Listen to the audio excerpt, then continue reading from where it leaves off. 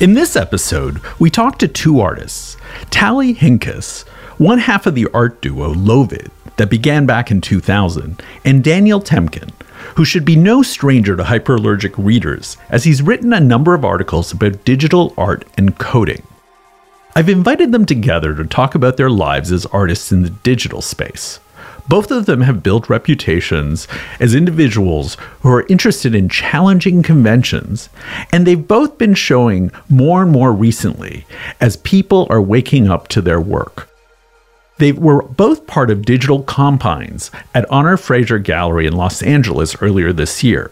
It was an exhibition organized by artist Claudia Hart, who coined the term Digital Combine for art that joins a tangible object with its virtual equivalent. For art nerds, you'll know that the term itself is winking a little at artist Robert Rauschenberg, who first used the term Combine for his own work that integrated three-dimensional objects and paintings. And Tally, or Lovid more correctly, currently has an exhibition up at Postmasters Gallery in Manhattan. It showcases their own interdisciplinary work and how technology continues to bleed into our lives. I'm Hrag Vartanian, the host of the Hyperallergic podcast and the co-founder and editor-in-chief of Hyperallergic. We have also asked the artists, both of whom are of Jewish heritage, to reflect on their own identities and how it may or may not have influenced their art. This conversation is part of a larger exploration we've been doing here at Hyperallergic with the help of Canvas, exploring the contours of new creativity in the arts around Judaism and Jewish heritage. Let's get started. Hi, I'm Daniel Temkin. I'm an artist and writer. Hi, I'm Tally Hinckas, and I'm also known as Lovid, which is my artist name, part of lifelong collaboration with Kyle Lapidus, and I'm an artist.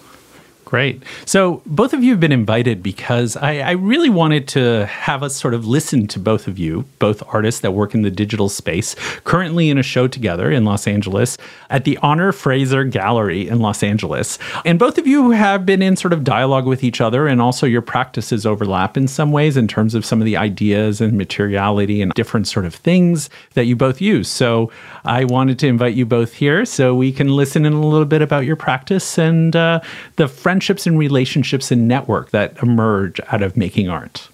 Wonderful. So one thing about this show in LA right now, it was curated by Claudia Hart, and her concept was the Digital Combine, which is based on Rauschenberg, and the Combine is a combination of painting and sculpture. In this show, it's a combination of a physical piece in some kinds that usually has some connection with painting, although not necessarily, with a digital piece that's experienced mostly by running the QR code on your phone and seeing some sort of digital piece. And the idea is that those two things together are the piece itself. And I thought what was interesting about this for us is that combination of the purely digital piece and the physical piece kind of speaks to the artists who we were maybe 10 years ago, represented more with the digital piece, and the kind of work that we've been doing over the last 5-6 years that's more represented in the physical piece. And I was thinking about that, especially for your work, Tally. So I was hoping you could tell us a little bit about it. Yeah, I want to add a little something about the exhibition that Claudia curated, is that it's actually also around a very specific aspect of NFTs. It is an NFT and physical object exhibition. And in this particular case, Claudia designed a smart contract that binds the physical work with the NFT. So they're inseparable and basically are conceived as one piece that cannot be broken apart. So for Lovid's work, we've been working for over 20 years now, and we really started as a noise band, an audiovisual noise band. And for many years kind of debated to keep the name Lovid or not, but just kind of stayed with it because in many ways it still holds. It's still what we do. And it is working with analog equipment, synthesizers to create a visual, audiovisual objects, lots of different things, but the source material is always video synthesizers. So for me, the relationship between mediated object, time-based video and works, and physical objects are always kind of from the beginning, from the instruments to making costumes and then prints, and with the work now, these tapestry works. But it's interesting with your piece because there's For the digital component, you have a piece of video, and it's people hugging, reunited after COVID separation, right? That's sort of the concept. It looks like video feedback. There's some sort of video feedback happening as well, and it has sort of an analog and digital meeting kind of feel to it. And then you've translated that into the physical piece as a textile work. So actually, for a while now, I've been working in the space between video and textiles. And, I've been doing that for, maybe 10 years, but moving more and more in that direction. And it's the starting point is always video, and the video is always made with analog equipment. So it has that physicality. And when Kyle and I perform, it's a physical, very tactile experience. We're not sitting behind laptops. We're standing with big equipment, with lots of cables. It's material based. It's a very material based video. And, starting to print these images on fabric is something that I've been doing for a while. And first I was putting them on costumes and then making small pieces with them. This new series, the hugs are actually kind of pod hugs. It's people who are in pods during the pandemic and started from not being able to see people and asking them to send me videos of a hug.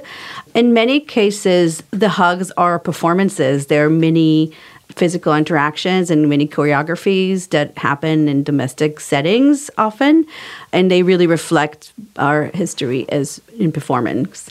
And the video is not, I wouldn't call it feedback at all. It's synthesizer-based video, so it's not feedback. Refers to the idea that it's a kind of a no input usually setup where you take a camera. Traditionally, the early feedback was taking a camera, pointing it onto a monitor, kind of a Nam June Paik thing. You loop it in and you kind of eventually get this infinite repetition that happens. And there are many artists who have mastered it and still doing things with it that are often fresh and interesting.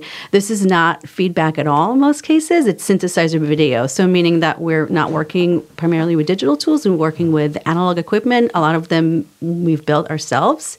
And so it's sort of a whole other, it's really more kind of analog computing in some cases and highly composed.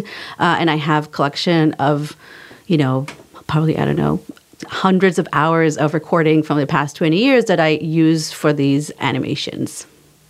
So tell me, you want to talk about the piece that you have in the exhibition? And sure. You've been making these paintings for a while, and you had a beautiful show during the pandemic that I saw online because it was, lockdown days, but I did see it and heard your talk also. So maybe talk a little bit about that. So Dither Studies is a project that began for me in 2011. I had opened a file in Photoshop in index mode, expecting it to be a solid color, and instead I got this kind of crazy pattern, this crazy pixelated pattern. I became very curious about what generated it, and it turned out it was error diffusion dithering, which is this very simple algorithm that uses nothing more than 6th grade math. It's something that any of us could do by hand if we had to. It might take us a little while to calculate each pixel, but the point is it's very, very simple, and yet as the pixels are generated going down to the image, the patterns feel more and more complicated. And for me, that really just spoke to the way that logic can feel very irrational to us, the way that we bring our own irrationality to a logical system. And it only takes a tiny bit of complexity before that irrationality shows up. And for me, somebody who had worked for a long time as a programmer and, found that work very... It was kind of a constant reminder that we are not logical thinkers. Of writing code, trying to translate your thoughts into logic just shows how alien logic is to human thought. And so that's just something that I think about a lot. So like you, I had carried this from a purely digital expression with the generated images to actually carrying these out by hand, painting them on large pieces. And for me, that really kind of reinforces the meeting of the human and the machine together, or the human and the logical system together by doing it by hand in that way. Can I interfere for a second? Sure. Because I kind of feel like there's a really nice connection there. I actually never heard you talk about your work with these exact terms before, kind of how you got into the thing. And I love how we already are like super specific with what terminology we each use, right? And I think that's something that have sort of reconnected us again and again. And maybe, if we can speak in a kind of broad term of generations of artists, and we just talked about how maybe, we've sort of overlapped, but maybe have had different trajectories during different times. I do think that we both are in that specific era where we've been questioning technologies and looking for its vulnerabilities. Definitely for us, you're talking about this idea of logic, and for us, it's always been this idea of sync, the synchronized video. If the equipment is not synchronized, it will be like blue, like you can't see the electronic signal. And so I think those moments of exploring these vulnerabilities as places of beauty and poetry in many cases is what is kind of in some cases the essence that really connects our practices and also has put us in some shows together around glitch. Yeah, it's interesting because it's probably been about 10 years since the last time that we showed together, right? There was this big break where we weren't really, we were in a bunch of shows together, I think like around 2011 or so. In fact, I think that I first met you when one curator, was it called Local Project Space? I don't remember. It was in Queens. It was like in Long Island City. Yeah, right? It was in the Five Points building when it was still yeah. there. and somebody had actually combined my piece and yours together into one thing, which I thought was awesome. And I was so excited. I'm like, oh, I'm in a Lovid piece, and I think you were sort of like, oh, who is this guy? But you were really chill about it, which was great. Can I just ask you to describe that piece a little bit for those who may not have seen it? Sure. So I think this was probably like around, I would say 2007 or 6, because it was early, kind of mid. No, would that make sense to you? Well, it would have been. I wasn't really doing shows yet in 2006, so it was definitely a little bit later. Maybe 2012 to 2013, sort of around then. And I feel like I was looking at your website, and I feel like maybe it was a variation of Roots Not Shoots. It was 486 Shorts, no? Oh, you're right. It was 486 Shorts. That's right. But the reason I was thinking of that is because it kind of had this pile of screens, the way that it was curated. It was kind of these entangled screens as kind of a sculptural object. And most of them had your pieces, and some of them had my piece, which was a piece I don't really show anymore, but it was a pile of monitors at the dump that I had animated, and they were turning all these different colors. And actually, it kind of had a little bit of a Lovid feel to it, which I think is why they got combined together. Yeah, I can talk a little bit about 486 Shorts, because maybe you've installed, I don't know if you did the Glitch festivals, but, after a while, like many years of traveling with a lot of equipment and, in the early 2000s, exhibiting media-based work was a lot more complicated, and not all institutions have had available, the most recent technology. We kind of started designing installations where we provide the content, and it was all about them assembling any kind of e-waste that they could find, discarded monitors and players, to run and kind of set it up whichever way they wanted. And so that piece, 486 Shorts, had actually a real glitch that we did kind of on a DVD release. And so it could tour the world, and we didn't have to go there. We can just kind of pass it on and let the curators, put together a pile of monitors that they found on their own. So that was it. Yeah. Before we continue, do you mind defining glitch for those who may not know? We were just going to say yes. Thanks for asking. Well, okay, do you want to define glitch? Well, I think that glitch, when I think about glitch, my first thought, especially in New York, is something growing out of the circuit bending movement, and the idea of hardware-based works where people would rewire them in some ways to capture error or make them function in a way that they're not really supposed to. And then glitch is something that came about taking that kind of approach, but in the software world. Like, usually we hear glitch in terms of the purely digital, not in terms of hardware, but in terms of software. And often it has to do with introducing error or finding error that has been introduced accidentally that creates certain aesthetic effects and that sort of break up the continuity of the image in a way that feels like an error to us. And it speaks to in some way to our relationship with that image. Well, I mean, it doesn't have to be an image, right? Like, the essence of glitch is that it's a function of technology. It's the moment where technology kind of breaks down for whatever reason, human, environmental, time, any of that.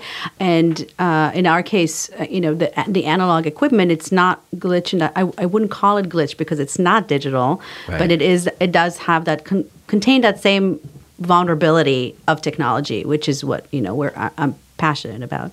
In some ways, so we started working in the early 2000s, and the hardware hacking and kind of circuit bending scene was big, really big then. And by all means, I don't think we had any awareness to it at the time. But kind of looking at it now, I think this was a kind of a post-September 11 moment where collapse of society, fragility of our infrastructure, distrust, and it really was a kind of underground aesthetic response to real political situation that we were living in. So I do see Glitch in a very, not just an aesthetic, but also very political way. Also kind of re-owning your equipment, taking ownership of what software, what images you're outputting. That's actually an interesting point because it's really been reduced It has. It really has. to a type of aesthetic sort Yes. of like malfunctioning. It's Do you a, know? It's a kind of default retro digital look. That's right. And people just That's throw around the word glitch. You know, online, people sometimes refer to my tapestries as glitch tapestries for Right. really, you know, like an honest mistake. I think they want to say it sort of looks old school.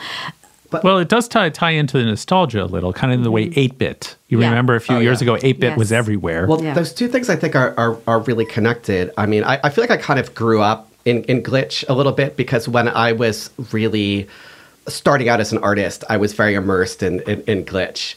And I was volunteering at the Tank for circuit bending events and the Bent Festival and that sort of thing. And that was one of the first places I showed work was at the Bent Festival. And also, I was sharing my work on Flickr, and that's how I met people like Rosa Menkman and other people associated with Glitch. But the thing that I always connected with in Glitch was that giving up some control to the machine, like the whole thing with the computer is it gives you this illusion that you're really in control, that you can make an image look the way that you want, and code creates this illusion that we can sort of create anything. And that's always, and this is something that goes back to like something that Joseph Weizenbaum wrote about compulsiveness in coding in the 70s, the idea that the programmer, you know, makes their own world, and yet the computer is always showing them evidence that they're doing it incorrectly. It's always the programmer's fault that they didn't get things right, right? So the thing, Glitch sort of breaks through that a little bit, but we don't have total control, and we don't need to. We can start a process, and at some point, the computer takes over in a way because we're misusing these tools. So one of the processes that I really liked in Glitch was something called sonification, which was taking an image, bringing it into a sound editor, doing all the editing as sound, just looking at the sound wave, and then bringing it back into Photoshop and looking at how the sound effects that I put on those images affected how they look. And so it's something that Kurt Cloninger describes as using a very blunt tool that has a mind of its own, like a very blunt, I think he's paintbrushes. And so it's sort of like we can set things in motion. I sort of know if I put a delay effect, it's going to sort of offset each line of pixels a little bit, but I don't know exactly what's going to happen because it's not designed, I'm not using the tool the way it's designed to be used. And so it creates something that's sort of like a repeatable process that can lead me to unexpected and new discoveries that are much more interesting than what I could really do by sort of just writing my own code from scratch in that way. I mean, there's something about authenticity, right? I mean, in some way, our nostalgia is for an era where artists working in media had to create their own environments and tools from scratch because they were not available. And now with all tools imaginable are available for artists and all the same tools for all artists, is it harder to find an authentic voice, style, process in some cases? And I think that the way I think we've addressed that issue is to find a process and an image that is created from a very sort of hidden place, a place that no one else maybe would look and explore that zone of uncertainty. Yeah, I feel like authenticity has been and nostalgia have both been sort of issues in Glitch from the very beginning. When I really got into Glitch, like 2007 or so, all the talk then was like, oh, everyone's third wave, like Glitch is over. And like all the stuff that we're making just feels really nostalgic and whatever. And then it's the same thing the next year. It's the same thing the year after that. It's like when I talk to Glitch artists working today, like young people, they're like, oh, you're like OG Glitch. You were doing this in like, 2013 or whatever. It's, so it's just interesting that when it got aestheticized, which happened pretty quickly, it became so much of the focus was on the aesthetic and the way that people were able to kind of recreate that aesthetic in ways that sort of ran against certain glitch philosophies.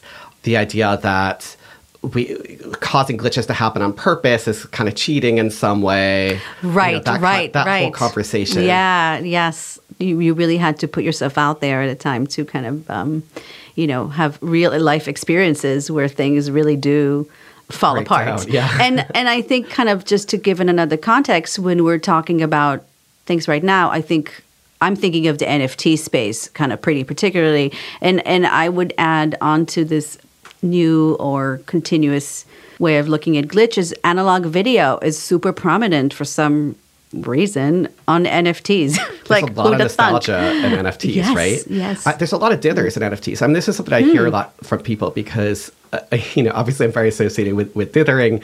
And this is the first time I've done anything that's NFT related is for this show. And I've had a lot of people ask me why I'm not making kind of dithery NFTs. And the truth is that, I feel like it's so crowded with very nostalgic looking dithered stuff. And it's mostly because people really like this kind of video game 90s aesthetic that looks very dithered or other types of nostalgic, computationally nostalgic dithered looks. And I've kind of wanted to separate my work a little bit from that because that's really not what I'm interested in.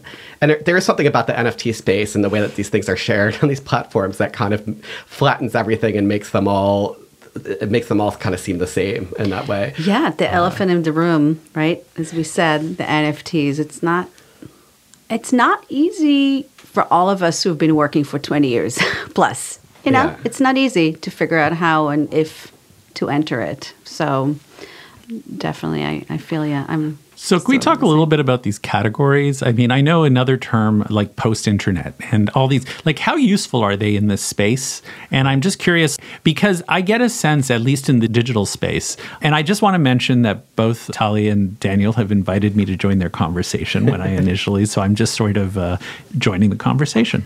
I'm curious how useful they are in terms of, because I feel like they kind of almost become antiquated so quickly.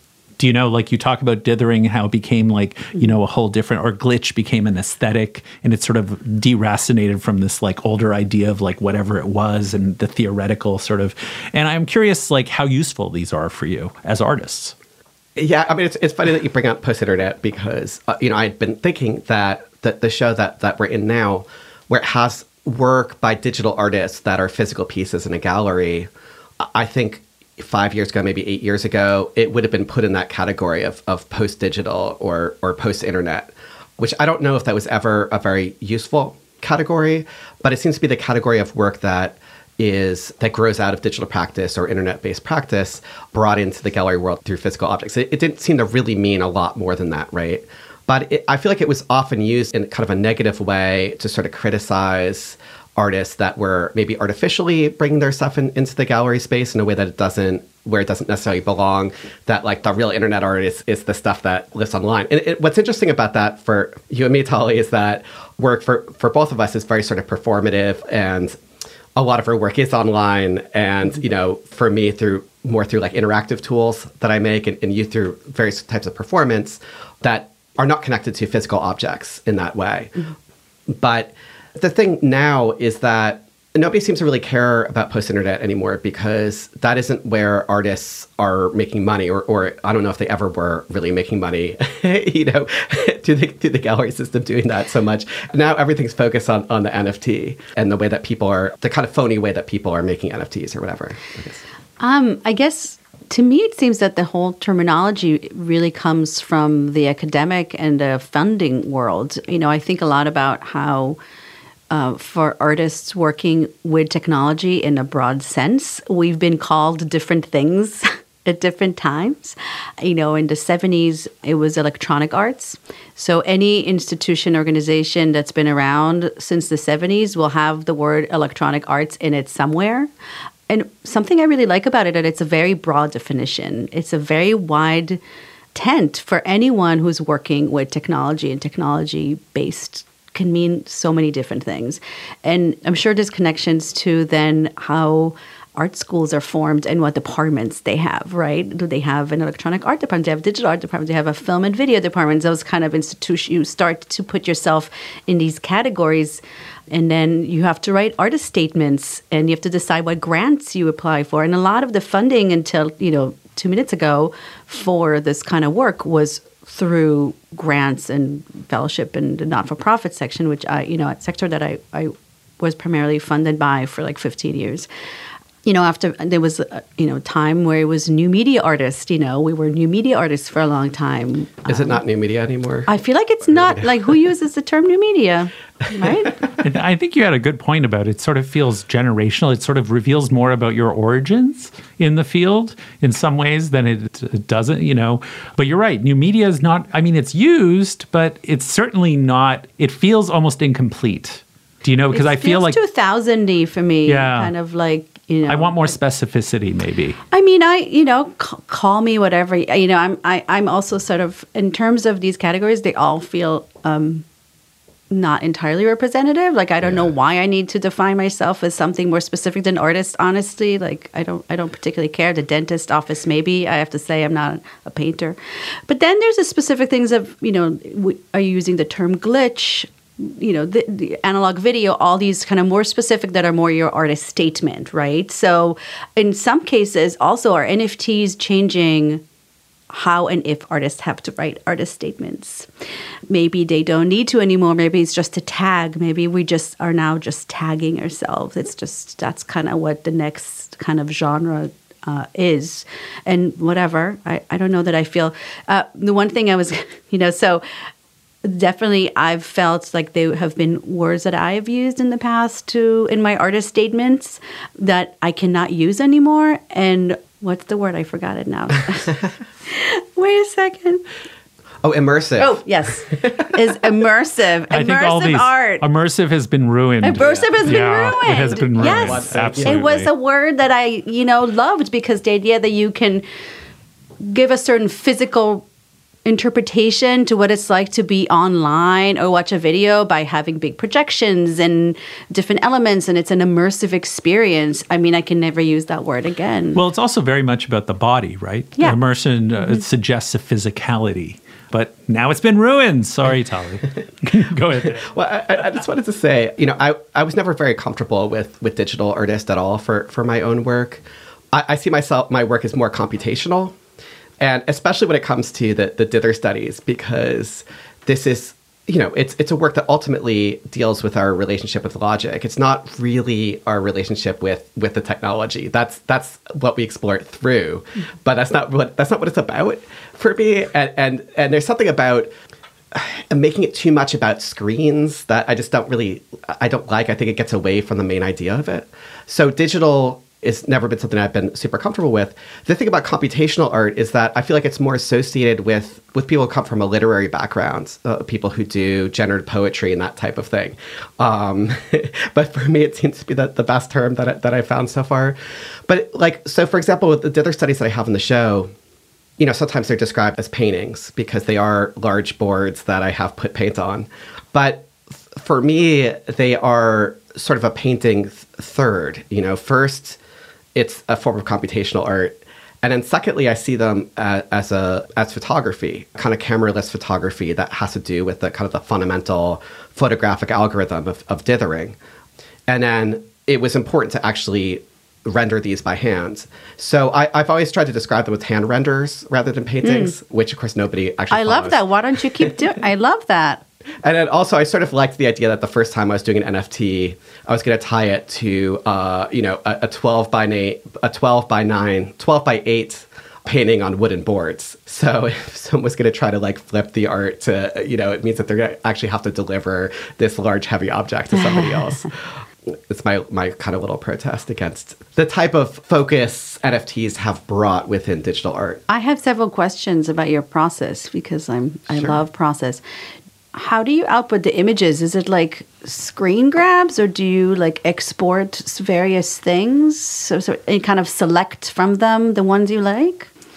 So I wrote a web app for Dither Studies in 2014, and so that was when I was dealing with Square Pixel still. One of the things with the new series is that to even kind of further remove it from the idea of screens and technology, I've moved to triangular pixels, where it's not quite as the connection with the digital is sort of a little bit more, there's a little more distance. So I wrote a machine learning algorithm that kind of would discover what kind of dithering would work for triangles. And I have pieces that are equilateral triangle pixels or square right triangular pixels or hexagons and so on. So basically, I guess my first point is that I'm going to be releasing a new version of Dither Studies as an interactive tool online. And that's really important to me, that people are able to sort of generate their own on my website. It's not just like, okay, I've selected these ones and I've sort of painted these ones, so these are sort of the precious art objects. The idea is it's this whole conversation, and it's something that other people can do as well through the tool. But yeah, so basically I use the tool that I wrote and I generate the patterns. And it gives you one pattern per... Yeah, so whatever. For the animation, I did do screen grabs for 512. I have like a little script that does that for me. And then for the works that I hand rendered, yeah, I generate it through the tool and I do a screen grab. And then I measure it all out on the board and mark it all in pencil and then paint it. Follow the Instagram. You can see, I love your Instagram. You're always posting like, the actual tape and pencil and all that process. And how important is it that you're doing it, and what is that like to render it by hand? So it mostly was important for me to do it in that I didn't want to make anyone else have to do it, because it's really a pain in the ass. It's a lot of work. But it's not super important, I don't think, that has to be me. And for the pieces in Honor Fraser, I did have an assistant helping me with it. But I have to say the part that... if there's one part that is sort of important for me to be doing, like I feel like the thing that makes it what it is more than anything else is not actually putting paint on the board, it's taping out all of the shapes. That is most of the labor. And to me, actually doing the work, like 90% of it is putting tape down and ripping tape up afterwards. So like I was saying, I did have an assistant help me with this one because we had a compressed time frame, but that's the first time I've worked with somebody else. And it was really interesting working with somebody who actually comes from a painting background and the kind of perspective that they brought on doing that type of work. Because something that I started doing, like maybe in the past 5 years, I don't know, is paint or draw images from video. I sometimes do it for a piece or sometimes just to think about it. Because there's something about taking that information that has this whole history of like analog synthesizer, handmade, a performance, a recording, there's all this intimacy and history, and then it's this image that, just looks like some cool abstract with, RGB colors and patterns, and to zoom into it and kind of break down what is really happening in it and finding things that you wouldn't see at all in a video and maybe even in a kind of a still image has become a real important part of what I do. And I don't know, we're both kind of doing it that, like, I love that you're calling it rendering, but just really, I really am thinking about it as I'm doing it. Yeah. So just going back to Glitch for a minute, I feel like the whole Dither Studies project really feels rooted in Glitch for me. If I hadn't had this Glitch practice, and in 2011, when I'd opened that file in Photoshop and seen this pattern come out, I would have been like, oh, this isn't doing what I wanted it to do. I'm going to generate the image that I wanted. And it was really sort of like, oh, the computer did something surprising and interesting. Let me see what this is about. Let me try to reintroduce this type of error that produced this kind of system. But also the fact that the computer, even when it's under our control, even when it's doing what we want, when we intentionally create the dither, it's very unpredictable in ways that feel very sort of alien to our way of thinking. But also, by hand rendering it, I'm going to introduce a level of errors that were not in the original piece, right? There's no way to get it perfectly. I'm not a machine carrying this out. The triangles are not going to all be the same size. There's going to be little pencil marks left behind. And for me, that kind of just reaffirms that meeting of human thought and the machine by actually doing it by hand. But because my background was not in painting and I didn't really know how to sit down and start doing a painting, I reached out to a bunch of the people who had worked on the Sol LeWitt pieces at Mass MoCA. And, their names are all just up there on the wall. You're able to... So you mean the wall drawings that are currently in the retrospective at Mass MoCA? Yeah, exactly. Yeah, that room with the 3 floors of Lewitt's. And so I asked them, how did you do this? Like, how does resist painting work? And what kind of prep did you do on the wall? And so they gave me a lot of details of, because there's Lewitt's instructions, but then there's all the other things that you also have to do. And that's a whole other conversation about that sort of, that goes beyond the way that there's Lewitt's instructions, but then there's also all the other sort of unsaid instructions that have to be followed for the piece to sort of work. And part of it is that the people who actually carry out the work of doing it kind of shape how that piece is going to be painted for then on. And a lot of those people are sort of undercredited. And I think it's important to give them credit. Danielle, before you continue, do you mind just giving us an example of what kind of things you need to do to make, what is it? Is it a ground preparation? I mean, what is it there? Yeah. So I paint on wooden boards, which is a little bit easier than a wall because the wall can be very uneven. But yeah, there's a lot of the prepping of the wall. But it was also things about what's the best kind of tape to use for this? How did you seal it properly? How did you... So yeah, that kind of thing. Got it. I love the talking with painters. Sometimes I talk to painters too. There's a different knowledge about how to make physical things that we don't, It's very technical. Yeah. And that's the thing. It's we think of it as a kind of a technological art. I mean, it's... Can I ask both of you a little bit of the affinities you feel in each other's work? Like what, we've been touching on a lot of some of these things and we've talked about it, but I'd love to hear a little bit about that. Like, first of all, how you both met, but then also just sort of like in terms of your own work, how you see sort of combines and what ideas you think are more maybe overlap or common interests. Well, I definitely heard about Lovid quite a bit when I was starting out before I even saw your work. But I think that you were very influential for a lot of artists of my generation. And also you hosted some artists when they first moved to the city, which I think is interesting in terms of the whole Glitch thing, a few artists who are associated with Glitch especially. And I think that I first met you at that show, that 2013 show. I think so. So we had started this whole conversation discussing the Combine and discussing making physical pieces. I think it's particularly interesting for you because you're coming from this performance space. And in terms of the textiles that you're making, it also sort of connects back to other sort of, I guess that these are tapestries and not really wearable, but you've done a lot of stuff that are wearable pieces and that connect to the wearable tech stuff earlier that are not textile at all, but sort of perhaps grew into the textile stuff in some way. Yeah. So I think of the word relics a lot. I don't know if this is a word that you think about. So I grew up in Israel and I'm secular Jewish. So the idea of relics is really important in the way I see my identity and my heritage. In Israel, you grow up with just a lot of really ancient stuff, ruins. And I always was really drawn to the impact of time on physical objects and touch.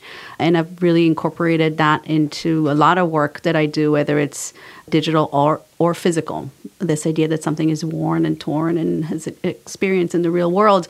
And a lot of the tapestries and the garments have had this connection as a relic for something that has materialized, a digital culture that has materialized into the physical space, physical bodies. And so the garments, I started doing mostly some kind of costumes, different costumes for our performances. Our performances have always been like audiovisual performances with these elaborate instruments or with dancers. I made some costumes for dancers as well. And then more in the past few years, I've started making wearables, kind of limited edition wearables, some scarves and shirts. And again, they exist in this kind of between merch and materialization of video, really. And the idea that I want to take that digital culture out in the world. It's funny because, like digital fashion, but not in a way that it's, in the three-dimensional kind of 3D rendering, but really taking it from the computer into the physical world and what that looks like, how it looks with the physical body, with real skin. I think I'm just really always interested in that layering of digital and physical. And then more recently, I started doing commissions to make a talis, which is a Jewish cultural item. It's called, a prayer shawl, something that people can wear at synagogue or in special occasions. And I use my Lovid fabric, it just has these patterns and colors to make these really, in some cases, traditionally designed garments and do these kind of, it's called the tzitzit at the end that has these super specific knotting that you kind of would be into it, right? There's a whole, obviously, mathematics and language and meaning to everything and kind of setting your intention. And to me, performance really is that space of intention. It is a place like you are in your studio making work or you are in public making work, and being that presence that you feel with the audience and with the making of art is something that I just keep going back to again and again and want to recreate in many cases in everything I do. And the Hug series, the Hug Zone tape series, and the NFTs, in many cases are like that. They're supposed to really, each of them, this moment of touch and connection and presence and togetherness in a time that you just, we see so much solitude. Can I ask a little bit, Tali? Because I think that's so interesting you brought up relics, because I think a lot of performance artists use relics as a way to sort of like, it's almost like the ghost of the performance in a way. And you mentioned the relics like being in Israel, but they're sort of, there's a timelessness. And in the digital space, there's kind of more of a planned obsolescence nature to relics sometimes, like meaning like they sort of have an age associated with them, maybe because we're too close to them, I don't know, but it's just, I'm curious about that relationship and how you see them differently. Or I think we are too close to them. I think it's a little hard to see it right now. I guess my intuition towards technology is that it's a part of our natural world. It is not separated from it. And so it too will degrade and age and evolve. And, there is a kind of fantastical kind of, parallel kind of future ideas to it too. What is going to happen? How are things going to degrade? I mean, for me, making those things also physical and seeing what happens to them in the real world, whether they're worn or hung as these relics of a virtual space. Yeah, I think that it's an extension of time as we've experienced so far. Often relics, though, are connected to, let's say, a religion or traditionally. So there's an ideology, right? And I'm curious, like, so what is the ideology here? Do you know? Is it like when we talk about the virtual space or we talk about the digital spaces? I'd just love to think about that, because I think those ideas are at the foundation of both of your works in some ways. I think I think of it more of a society, a relic from a society, from a civilization that maybe doesn't exist anymore, often cases not, and if you have a scrap of fabric that you can tie all these stories and histories to and events, but there was a human body that wore this particular garment and had human experiences. To me, that's really part of what it is, yeah. So I write about programming languages as an art medium that I recently wrote about for Hyperallergic. And there's a lot of people who write programming languages that kind of challenge kind of default ideology of code, the sort of accepted norms of code. People like John Corbett, who created a programming language where you write in the Cree language instead of English, for instance.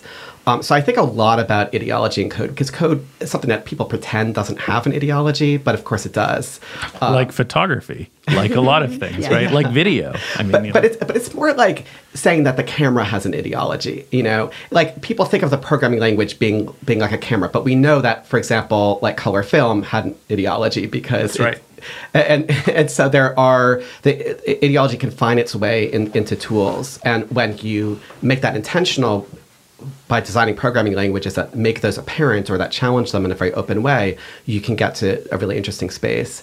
The other thing that sort of occurred to me, because I don't, we're talking about religion, in the Jewish tradition and the Christian tradition, right? God creates through language at the beginning of the Bible. And the closest thing that we have to creating something through pure language is code, because code is the language that makes things happen in this sort of immediate way. I want to go back to that, what you were saying about ideology. Yeah. Can you say that? Can you elaborate more? Because I want to make sure that I have the right. Sure. answer. Well, I mean, I think in the case we're talking about like relics in Israel, where the Christianity is an ideology, right? And it's sort of like they're often fragments of this larger ideology, and that's what makes them kind of precious, and what the reason they're sort of held up. And anyone who's gone has seen these relics, they're pretty underwhelming, honestly, the majority of them. But it's the ideologies that sort of like brings them this power. And I think contemporary art often has an aspect of that, right? Like with conceptual art, like you can see a urinal, but if it's Duchamp's urinal and we know the ideal, or like the way it's sort of evolved and the thoughts behind it and the ideas and the philosophical ideas, it sort of has a different kind of connotation for us. Yeah, and I think it's really, you're correct to point out that, the things that are preserved, there is meaning, obviously, and significance to what are the things that are preserved and protected and put in museums. I guess if there's an ideology, it is to lean into vulnerability, if that makes sense. In the technology or art and tech world, we definitely cycle through utopia and dystopia. And I guess to me, it's always not this kind of healthy skepticism, but also really not seeing technology and the human body as something that would evolve together as a kind of to represent endless power or dominance, which I think obviously that's a common thread, but really through empathy and community and humanity. And it seems sort of obvious, but it's really not when you're thinking of digital world. I mean, if you look at the NFTs and the representation of human bodies in it, it's pretty obvious what a lot of the direction is going, this kind of superhumans avatars. So I think glitch philosophy, as we defined it, is really tied into that ideology. Yeah, I mean, I think with relics, especially architecture, where it's something in a public space, is that it accumulates meaning, especially as different groups conquer an area and a space can take on different meanings from all the different groups that have lived there. And it's seeing that history in it is what really sort of gives it that richness and what makes it really interesting. Because without that, like you're saying, Krog, it's like that it just becomes something that's sort of, it's just this object. It's not really all that interesting on its own.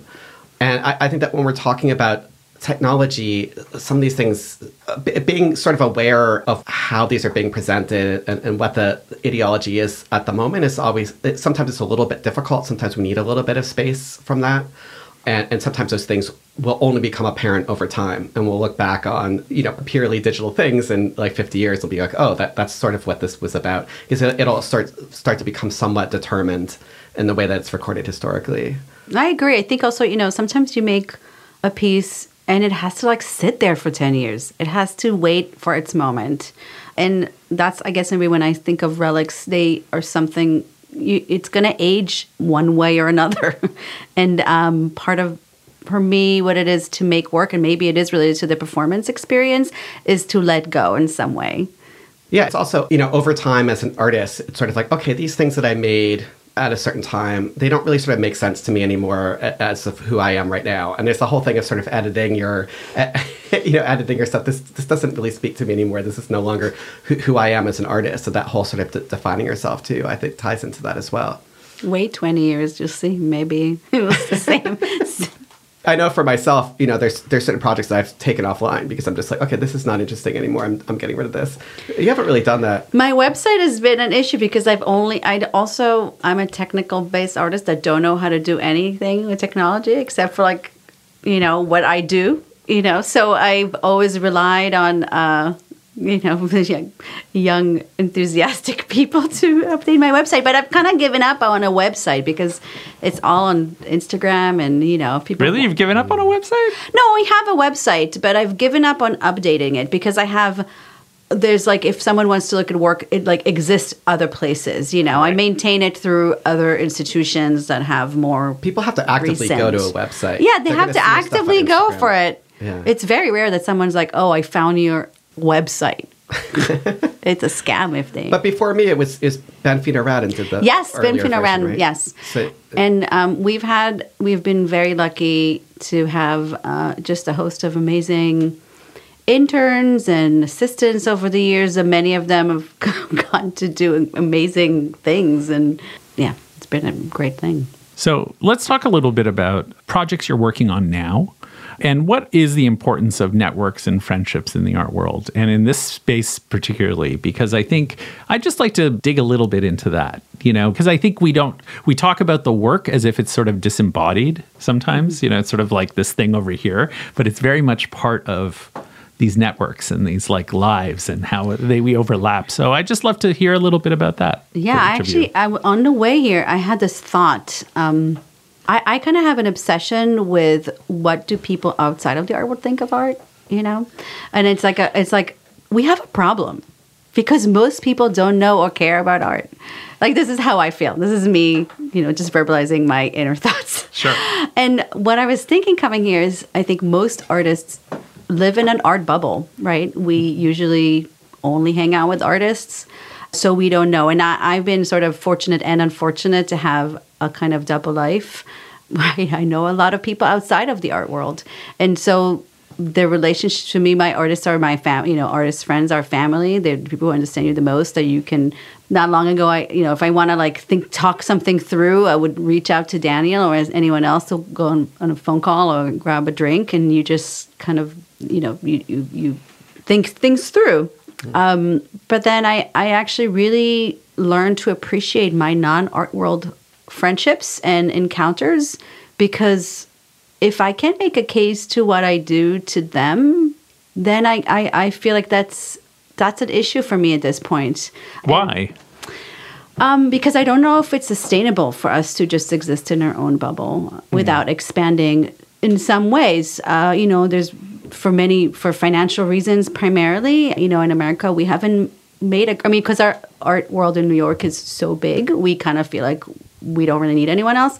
That's such a good point, because I think art people often, I feel like there's two worlds. One is people think our field is much bigger than it is. Yes. And I think that's really kind of incredible to me. People think it's, oh yeah, everyone's interested, in art. But at the same time, it's this kind of fine line we walk. But to speak to your point, I think that's an interesting thing that I've been thinking a lot about, and something I try to sort of help people understand is often art people don't understand we have to build our audiences. Yeah, it's not really their responsibility, and they don't exist necessarily. No, and this is a very American kind of niche conversation, Sure. but I have a lot of friends who are, academics. They're highly educated, people.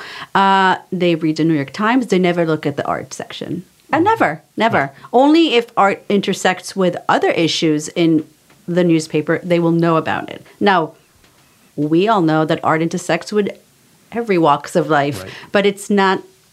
But it might also be the way the New York Times writes. It's the way the New York Times writes it. And I'm just giving, I'm just using that as an example, because I think this is, when you say like people aren't interested in art, I think it's partly because the conversations are framed around money. And also they're framed in spaces that they don't feel comfortable entering, or don't want to enter. They don't know that it's for them. It's not just around money. It's everything is, the New York Times. But I would say they're connected. That's the thing. It's like you walk into a museum and it screams money. It screams class. It does scream that often. It screams money. It screams class.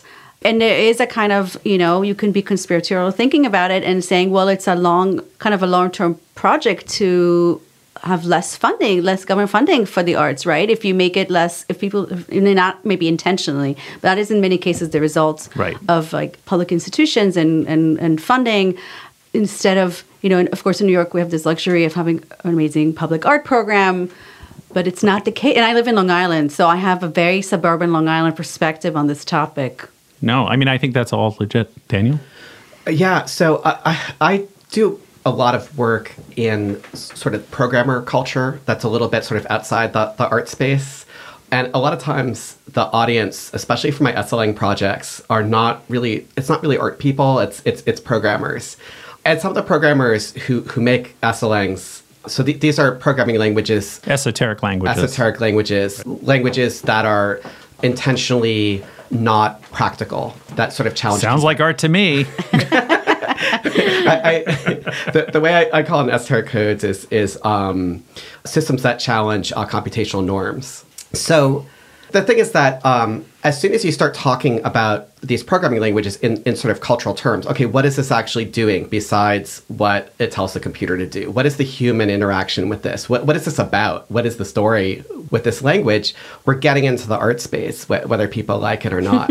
And so I've had to be very careful not to label things as art when the person really sort of objects to it, although mostly people are sort of okay with it for the most part. So why do people arch their backs when you say art? I mean, like, what is it? What is it? Is that what you mean? The thing is that it's sort of like, okay, this is what we do. This is our space. And you're coming in here with your art talk and you're going to ruin it. That's the thing you're taking away from us. That's the first thought. And usually I can get through that by just talking about the work, not in very technical language, because I feel like that's too off-putting to people outside of their community, but also not introducing a whole other type of jargon, which is the art talk into it. But like, David Mador, he's a mathematician, and he's making these programming languages that can solve impossible problems. They can count to infinity. They solve the halting problem, which, Turing proved was impossible. And it's all a valid language and it all works. It's just that it requires a computer that's infinitely large that we can't build in our universe. So to me, like, the fact that he would go to all the work to design this whole thing, and to me, that is an art piece. And it's a pretty brilliant art piece in some ways. And furthermore, I feel like it gets into a certain sort of conceptual art territory that goes beyond what a lot of digital artists are focused on right now. Like, I feel like that, especially the whole NFT thing, I think has brought our attention back to the kind of digital objecthood that works really well within the NFT space. Images and repeating GIFs that are very sort of, we receive very sort of passively, and we can look at it on our phone, and that sort of reaffirm aspects of physical objects. They're just now in the digital space. It's very different from something that's sort of an open-ended concept that consists of some description and a compiler that you can't actually run. And so I really like talking to people who work in that space, because I think they really sort of expand digital practice in a way that's very interesting. And in terms of you and me, because we both come from, stuff that sort of goes really beyond objects. I feel like even though more recently we've been working in objects, it comes from a background that really sort of was not built around the object. For you, really, a lot of it around performance, and for me, for these interactive pieces and languages and so on. One thing that's been happening with NFTs is that it has, I feel, a shift with people's interest in art, and whether it's digital art or in general, it's sort of penetrated people's attention in a way that it hadn't before. And maybe until NFTs became a thing. Exactly. It's a money thing, maybe. But I think honestly, most people, if you say that you're an artist, they think that you paint something, and they don't have a very complex idea of all the different things it could be. And maybe they don't care about painting. Maybe they actually really like animation and digital art. They just don't know that it's a thing that people do that kind of work. And so somehow with this, if I talked before about the electronic art as being a very kind of expansive definition of art, NFTs in some cases, even though it's very narrow and kind of flat what spaces it happens, I think it does kind of open up the conversation of what can exist as an NFT in many cases. So, there's lots of different genre, and you can kind of like, the show that we're in, the Digital Combines, is one way. And, it does bring in, for like 20 years, people are talking about who's going to collect digital art. Why do tech people don't want to buy digital art? I mean, for whatever reason, this is appealing to people. It is money. It is, the ad campaign, whatever you want to call it. But I think it has had an effect on outreach. And we were exploring ideas of Jewishness in art, or just even what this means, right? And honestly, I don't keep in my head a list of who's Jewish or not in the art world. Like, that's not a list that's I how keep. You're not, because you're not a Jew. That's how you probably. can tell. Exactly. Maybe that's it. So, but I would love to, because, one thing I've noticed, and one of the things I'd love to ask both of you is, what does that mean? Like, in terms of your Jewishness in the work, but I also find there aren't a lot of artists that sort of identify that way outwardly. And I'm curious why you think that could be. be? And is it because, even Daniel, when we first talked about this, you're like, well, I'm not sure about the Jewishness in my work. Yeah. Do you know? But it's like, and I would just love to like think about that a little bit. So. Yeah, I mean, I feel like my work to me feels very Jewish, but it's very hard for me to articulate why. And so I was thinking about this when we started this conversation. First of all, I think the flavor of compulsiveness that I have in my work is so much of my work is about a kind of digital compulsiveness. It's a flavor that feels Jewish in the way that it's carried out. But I also feel like there's a connection to the type of conceptualism that I do. Like I feel like there's the connection with LeWitt. Yeah, I was going to say. It just feels very natural to me. But it's very hard for me to articulate why, because it's not very obvious to me beyond the sort of geometric connection exactly what it is. But I think part of it is also about language, and especially language and code, and the way that functions in Jewish thought.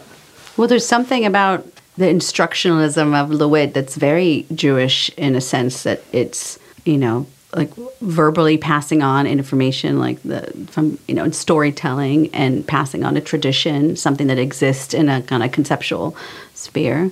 So we were actually in a couple of exhibitions at the Jewish Museum, and like first one I think it was 2008. It was this great project that Andy Engel curated, and when we were invited to that, I was like, Is our work Jewish? So, Kyle is also my husband. And we're definitely strongly identified as Ashkenazi Jews, but only culturally, we're not religious people. And that's also kind of, I guess, a complicated thing in America to thread the needle on, I think. Mm-hmm. In Israel, it's a much easier thing to understand. I think there's a lot of kind of comparison to Judaism as a religion. And my experience of it is more as an identity and more of an ethnicity, right. A culture.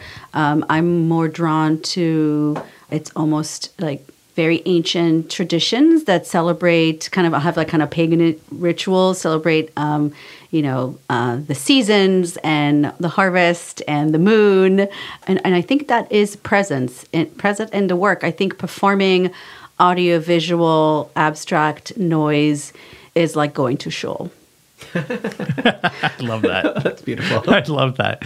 But both of you seemed surprised when it was brought up initially in your work. You said in 2008, Daniel, you still sort of like figuring that out. Mm-hmm. And I'm curious why that is. Oh, because you were like, why is it not? Yes. Why is it not cool to be Jewish? Well, I mean, or like think of it as an integral part. I mean, you say it's part of your identity, mm-hmm. but somehow, and I don't think this is unique to Jews necessarily, but I think with Jewishness, it seems to be an interesting example because of the fact that it sort of is transnational. It's sort of like many different identities, many different sort of like ways to express secular, religious, many types of religious. So I would just love to think a little bit about that, like if there are any thoughts you have about that. Do you know the term bageling? Yes. When you bagel someone? Yep. Is like when you out yourself as a Jew. And so I think for so many reasons of survival, Jews in diaspora are programmed to not out themselves. It's our kind of survival mechanism. So that might be an instinct that we don't know. We're conflicted about it, right? And especially people who are not religious. We don't, I'm not a part of I don't go to any of that. So maybe there's something you don't want to be put in that box because that box is really complicated. And it comes with a lot of weird stereotypes baggage and preconceptions from other people. Yeah, I mean, I grew up in Israel. I lived there for 19 years, and I left because it was too much for me. Mm-hmm. So maybe there's something about that, and a lot of the work I do is abstraction, which Daniel also works in. I just think that the thing about identity, of that type of identity, is that it is sort of very pervasive in the work that you make, whether it's something that you're dealing with consciously or not. I feel like at this stage in my career, my Judaism is not something that I'm really expressing consciously through my work. That doesn't mean that I'm not going to do that in the future, because it is something that I think about. But in the way that it's shaped my work up to this point, it's like beyond a certain sort of fascination with language and a certain type of abstraction. It's hard for me to say exactly what it is that comes across as Jewish in my work, and yet I feel like the work feels Jewish. So I know it's a frustrating answer, but I feel like that's where I'm at right now. Can I ask? Okay, go ahead. Sorry, Tali. No, and please. I'm going to say that maybe I'm leaning more on it because I work with tapestry and fabric, and that is historically a very Jewish industry. And, I work with patterns and repetition, and I've had conversations with different people coming to the studio and might see other traditional influences on it, because if it's patterns and it's geometry, people right away, say, oh, it's this, it's batik, it's the, and so I actually have spent a lot of time looking at traditionally crafted Jewish carpets and thinking about, tradition of introducing, fruit into tapestry design and kind of thinking through that tradition and labor and, and all that. And so, maybe because of the kind of work I'm doing right now, it's not present in the work, but I am thinking about that as a kind of a way to think of my personal heritage and what I bring into the work as someone working within the field of technology and tapestry. Daniel, what do you think in terms of your own kind of, because the way you sort of make it sound like it's like, do you make non-Jewish work too? Like, it's like... He's a Talmudic scholar. That's why I guess I'm just trying to sort of like dig in a little bit to kind of understand, because I think this is so true of so many people in different ways. And I think in this case, it's just, Jewishness, right? So there's always been this connection between language and myth, right? Like language gives us a certain type of power. And, like Ernst Cassirer wrote about this whole thing about how the way that something can symbolize something else was often mistaken pretty much in every society around the world as having a certain control over something else. And that's why you have something where a lock of hair of somebody would be used in a spell to affect that person and so on. It's sort of this mistaken belief, the symbolism that we use actually has real effects. And kind of the flip side of that is that when we talk about God or gods, that they have to sort of escape language in some way, so they're not contained by that language, they're not locked in. And different religions have different ways of doing that. Like in some religions, a god might have hundreds of names as a way of sort of escaping belonging to any one of those names directly. And there's this prohibition in Judaism around saying the real name of God, or sometimes insisting that we don't really know what the real name is because it would give us a certain power that we shouldn't have. And God has to sort of be undescribable.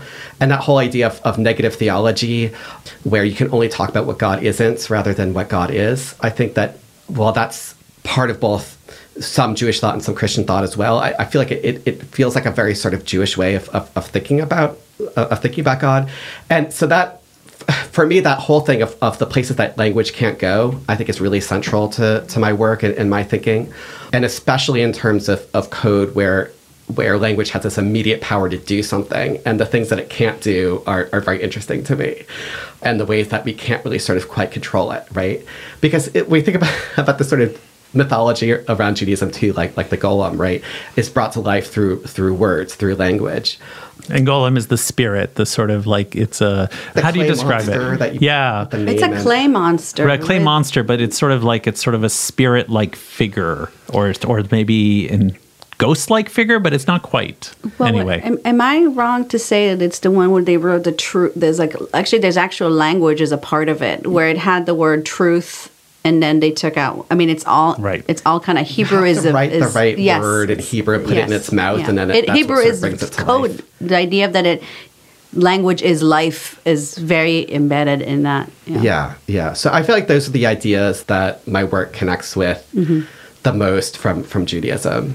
But on the top, I mean, if obviously, there are Jews from all over the world, and they're each very different, and it's like a spectrum of identities. And so where did you grow up, Daniel? And what kind of... Oh, so yeah, I grew up here. I grew up outside of Boston.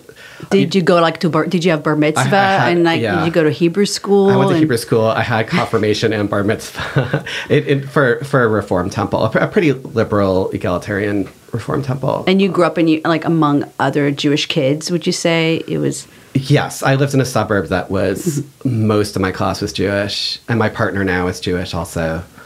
Because I do feel like American Jews are very different than Israelis, and I think in America, you grew up, your Jewish identity is often formed around a synagogue. and around religion.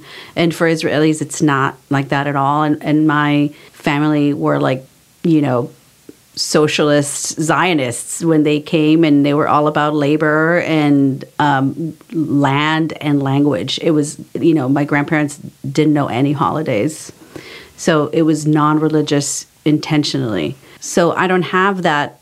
I think that's part of what it is. I think that, if you don't feel religious, you're not a religious person, and that's what you see as Judaism, then you don't feel So, that but how are identity. you? How's your Judaism expressed then? Yeah, then it's a lot more about this kind of tribal identity, just kind of recognizing where my ancestors are from, where they've lived, and what experiences they've had, and what connection they have to objects and stories and songs and language. Great. We're wrapping up, so I would love to sort of maybe one last question each of you ask each other. I would love to end up that way, because I think this is really at the end of the day. I mean, I feel like I've learned so much about both of you, so thank you.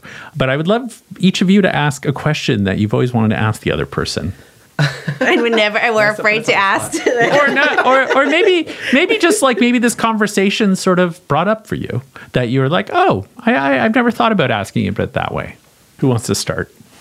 Well, this hasn't come up much in a discussion, but when we talked about NFTs, something you said about the monetary aspect and putting like a price, this kind of idea of pricing, and you were just saying about like giving things for free. You were saying that you were publishing your wanting to kind of make it. And so I do wonder how you navigate between those two spaces of, selling work, but also being kind of open source, if you want to call it that way. Mm-hmm. Yeah, I think that different work functions somewhat in different communities for me. I work with a gallery, and I would not bring to my gallery an Esseling project. I just feel like that would be ridiculous, because first of all, I have no idea how to show it in a gallery space, and there would be no point in trying to sell it. It's just sort of like, so just for an example, because I know we've been talking about esoteric languages a little bit, but it might not be very clear to people. I created a programming language called Folders, and there's no text to write code in this language. You put folders inside of other folders, and the combination of how many folders are in each of the folders is the code. In that way, you can have the Hello World program, I think, is about 150 folders in a certain special combination. And you can just arrange your hard drive that way. And now if you run it within this language, it'll print Hello World to the screen. So that's a project that, I put it online. I kind of share it with people. Eventually, so I wrote it for Windows intentionally, because in Windows, folders take up 0 bytes, supposedly. So all your code takes up 0 bytes. And it was just sort of this thing of like, okay, now you can store all of your data as folders and all your code as folders, and your hard drive is infinitely large, which of course it isn't really. But then someone was like, okay, well, I don't use Windows. I use a Mac. So they wrote another version of the folders compiler in Python. And then people wrote their own programs and folders and kind of took it in other directions. And the thing is that, like, what's great about doing that type of work is that it really is about a community. It's about how people take your idea and bring it in directions you weren't really expecting. And that's like the whole fun of it. So to sort of monetize it in some way would just be very odd to me. I mean, I could say, okay, I'm going to take the original distribution of this and stick an NFT on it, but it would just sort of like, it would just be, it wouldn't really be the work itself, right? It would be, I don't know, what would you call it? Like a collectible that's attached to it, or like a souvenir. It'd be a folder souvenir, right? Like the same way that Tim Berners-Lee, when he sold the original World Wide Web code as an NFT, it's not like he sold the web. He, But he would if he could. It's something that has some historic value and it's interesting, so you buy it. So I don't think that something like that needs to be monetized, and I also feel like one of the things I really want to do is encourage more people to make work in that space, because I think it's a really interesting space that really could use more people approaching it with from a critical stance and doing some really interesting, really take it in new directions. So that's very different than the type of stuff like the Dither studies. So for Dither studies, I have sort of the web version that anybody can use. They can produce certain images. And then there's the thing that I show in the gallery, which is the one that I've hand rendered painstakingly, and that brings certain qualities to it through that. So it's really keeping those two things separate. But I kind of want to turn the question back to you a little bit, because you're working with Postmasters now, but for a long time. Which is a gallery here in Tribeca, New York, just in case people don't know. Go ahead. And I wonder if working, of course, you've shown work with galleries. It's not like you're totally outside but you weren't working with a gallery directly in that way. And I just wonder if your art is different because you had those years and years of working in sort of experimental video space and spaces that are sort of somewhat outside the gallery system, and that you weren't thinking so much in terms of the item that might be sold, and the way that your artistic direction has developed because of that. That's an emotional question. Actually, it's a triggering. It's a difficult question. It's so. It's actually when you were answering, I was thinking how brave it is to do that for an artist. What you're doing, right? I think we really are conditioned to think that we can choose one thing and one world to operate in, and it's not very easy to maintain a practice that exists in different spaces. It's it's really kind of a challenge. Of course, it's very hard to say kind of what if, It's really important for me to express the gratitude I have for all the support from nonprofit institutions that I've received for so long.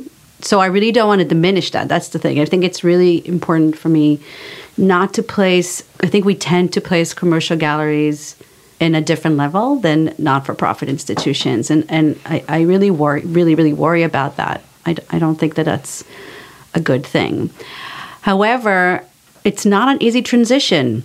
It's really not an easy transition, and it's because we have our world's so big, and we're very fractured. So it's kind of like a completely different scene.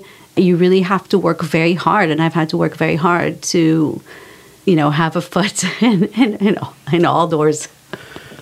And not just in not-for-profit, but, we've done work with, the experimental music scene and then, in Europe and funding in New York State and all this stuff. The one thing that I've started thinking about recently is the idea of value. How do we value an artwork in the commercial art world and in the kind of NFT space? There's a lot of talk about like value yourself, know your worth, and sort of meaning putting a price tag on it. And when you work with, a lot of these kind of transitions are really economic transitions. They're really about budgets. When you work in the grant not-for-profit world, you work with a budget.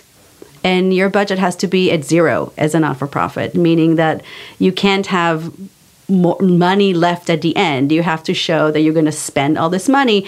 And within everything that has value is your labor and what impact you have on society, on anyone who's going to experience the work. The artwork in itself, in this kind of not-for-profit logic at the end, doesn't have monetary value. It is not budgeted that way. So this kind of similarly simple thing that is really, I think, makes it hard for artists to move from one way of funding to another. And so I've sort of had to even get used to the idea that I'm not waiting for more funding to make work. Like, it was very hard for me in the beginning to say, I'm just going to have to make work. Because right away you're like, where's the money going to come? Where's the piece going to go? Like, it still fills me with anxiety. So I don't know what would have happened. And then we've had, we've shown with galleries since the beginning. So it's not like this is new.